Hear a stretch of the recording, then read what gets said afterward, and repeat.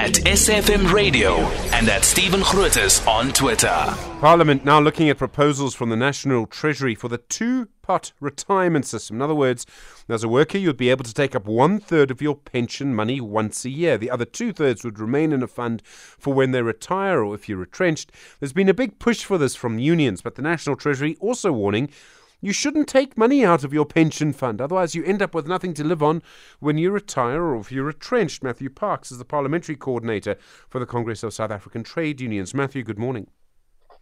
Good morning, Stephen. Thanks for having us. There's strong arguments in many directions on this one. Are you happy with these proposals? Is it the right compromise? Yeah, look, there's pros and cons on all issues. We have to try to find the right balance. It's not going to be perfect, but we're trying to find what is the most inclusive, what is the most appropriate framework for South African workers, given the context they face. So many of the issues we're happy with. We've been having good discussions with Treasury since 2020, since COVID.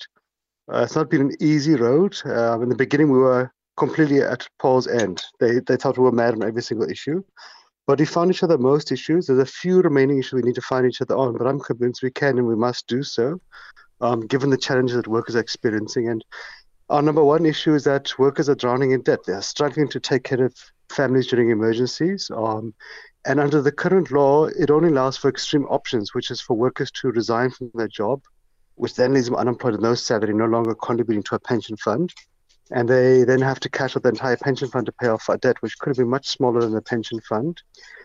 This new proposal will allow workers to remain employed, keep the salary, keep paying the pension contributions, and then tap into 1/3 of their savings once a year. And I think that's positive because you're not going to deplete the pension fund. You can pay off some of your debts, not all of it, but some of it, get some relief. And we think longer term is actually going to incentivize workers to save more, knowing that once a year they can tap into the 1/3 of the pension fund in the savings pot.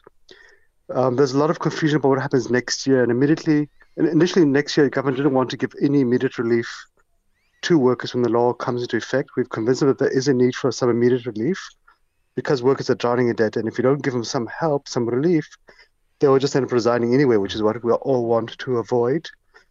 Treasury has proposed a cap of up to 25,000 Rand for an immediate withdrawal next year. We think that's a bit too small, given the levels of indebtedness workers are experiencing, but we are negotiating them for a higher amount. But it's about finding the right balance between giving relief to workers, making sure they remain employed, and making sure they also don't deplete the pension funds, but are able to pay off some of the debts and have a bit more breathing space to take care of the families. Isn't it true that one of the biggest lessons of life is that the more you save, the more you have? You get more and more money, and if you don't use the money in your pension, you'll have a lot more money when you retire. And shouldn't we be encouraging people not to get into this position in the first place? And the argument would go, shouldn't you as COSATU be doing the same thing, encouraging people as much as you're able to not get into this position in the first place? No, we have to, and it's about juggling many things. So we can say that, look, workers who have jobs are lucky to have jobs, they've got salaries, but they live in a society where 42% of workers are unemployed. And so workers are affected. It's the relatives, it's the children, it's the siblings, it's the spouses and so forth. Many workers have lost wages or haven't had inflation increases. There's also a situation where we don't have a social security net. Many people don't have insurance, including medical aid and so forth. So people are confronted with emergencies. And right now, the existing law isn't working because right now, when people are confronted with an emergency of paying off 50,000 Rand worth of medical bills, people end up then just choosing to resign to cash out the pension fund to pay it. And that's the worst of all scenarios because you don't have a job, you no longer have a pension. So we're trying to say, what is a fair compromise? But we're also confident because you'll be preserving 2/3 for your retirement, which is what we need to do because currently only about 6% of South Africans can afford to retire, which is a very scary statistic. And then, of course, you'll be having access to the 1/3, so you'll have some relief. We think over 2 or 3 years, people will begin to see the benefits of it because knowing that you have access to a safety egg, and a 1/3, we think people are actually going to begin to actually saving more, as you're saying, knowing that once a year when I'm in trouble, I can access it. And I don't have to access all of it, like currently under the law. I can access whatever I need, the right portion, and leave the rest there and save more for the next rainy day. There's a much bigger kind of thing that this reveals, which is the lived experience of millions of people, right? That you have often one person who's working or not even working as much as they would like. They're in a position where they are then have many dependents on them, and that's the nature of our society for many reasons. And so they end up in debt, and they borrow money, and they borrow money for school fees. They borrow money for whatever reason it is. Sometimes there just isn't enough food in the house that week. Now, this reveals this about the nature of our society. It is likely to lead to cause as well to make it harder to borrow money in the first place, to try and lower the amount of debt that people get into. But then they'll borrow money from each other, or they'll borrow money from loan sharks. Do we need to re-look at how we manage this entire thing? I don't know if tightening rules around lending would really be a good idea either.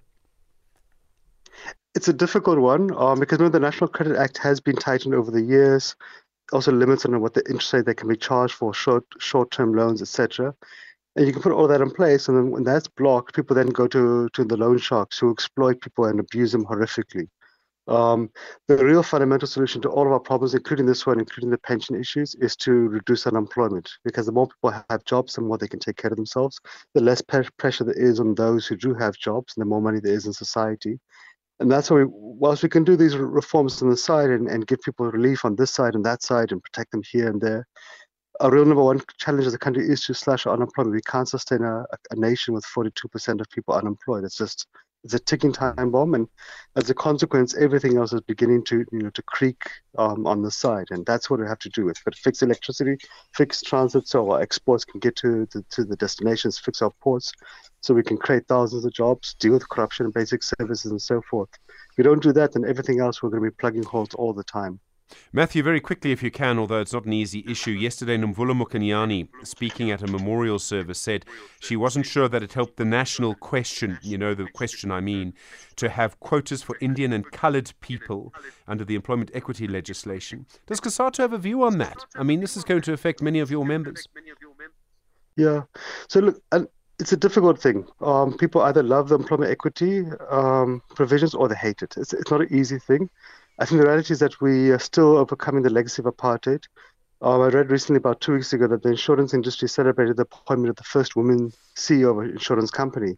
And one might say that's great, positive achievement, but we should also be asking, is it really a positive achievement 29 years into democracy that we've only now having the first woman CEO of an insurance company? Look, the employment equity regulations have been a bit demonized, a bit unfairly. Politically, we know it's an election year, so the DA and other parties might try to make political points out of it. We've looked at it and we felt it's fairly fine because it doesn't force anybody. They give a 5-year roadmap to say, can we begin to move in this direction? But we have to move. We can't remain a society where the CEOs of all the banks, for example, would remain white men, or the mining industry or the financial sector. And all the cleaners will remain African women. We have to begin to move to a society which is more reflective of our demographics if we want to avoid the experiences of Zimbabwe, etc. But we think it's a journey, it's not an overnight thing. Sure. And again, to be honest, we have to increase employment because sharing a small cake is not going to solve our problems. We can address the issues on the side, but the fundamental issue is creating jobs. Matthew Parks, I'm going to have to leave it there. Thank you. The Parliamentary Coordinator for COSATU. You were there, SFM, leading the conversation. 7 o'clock out.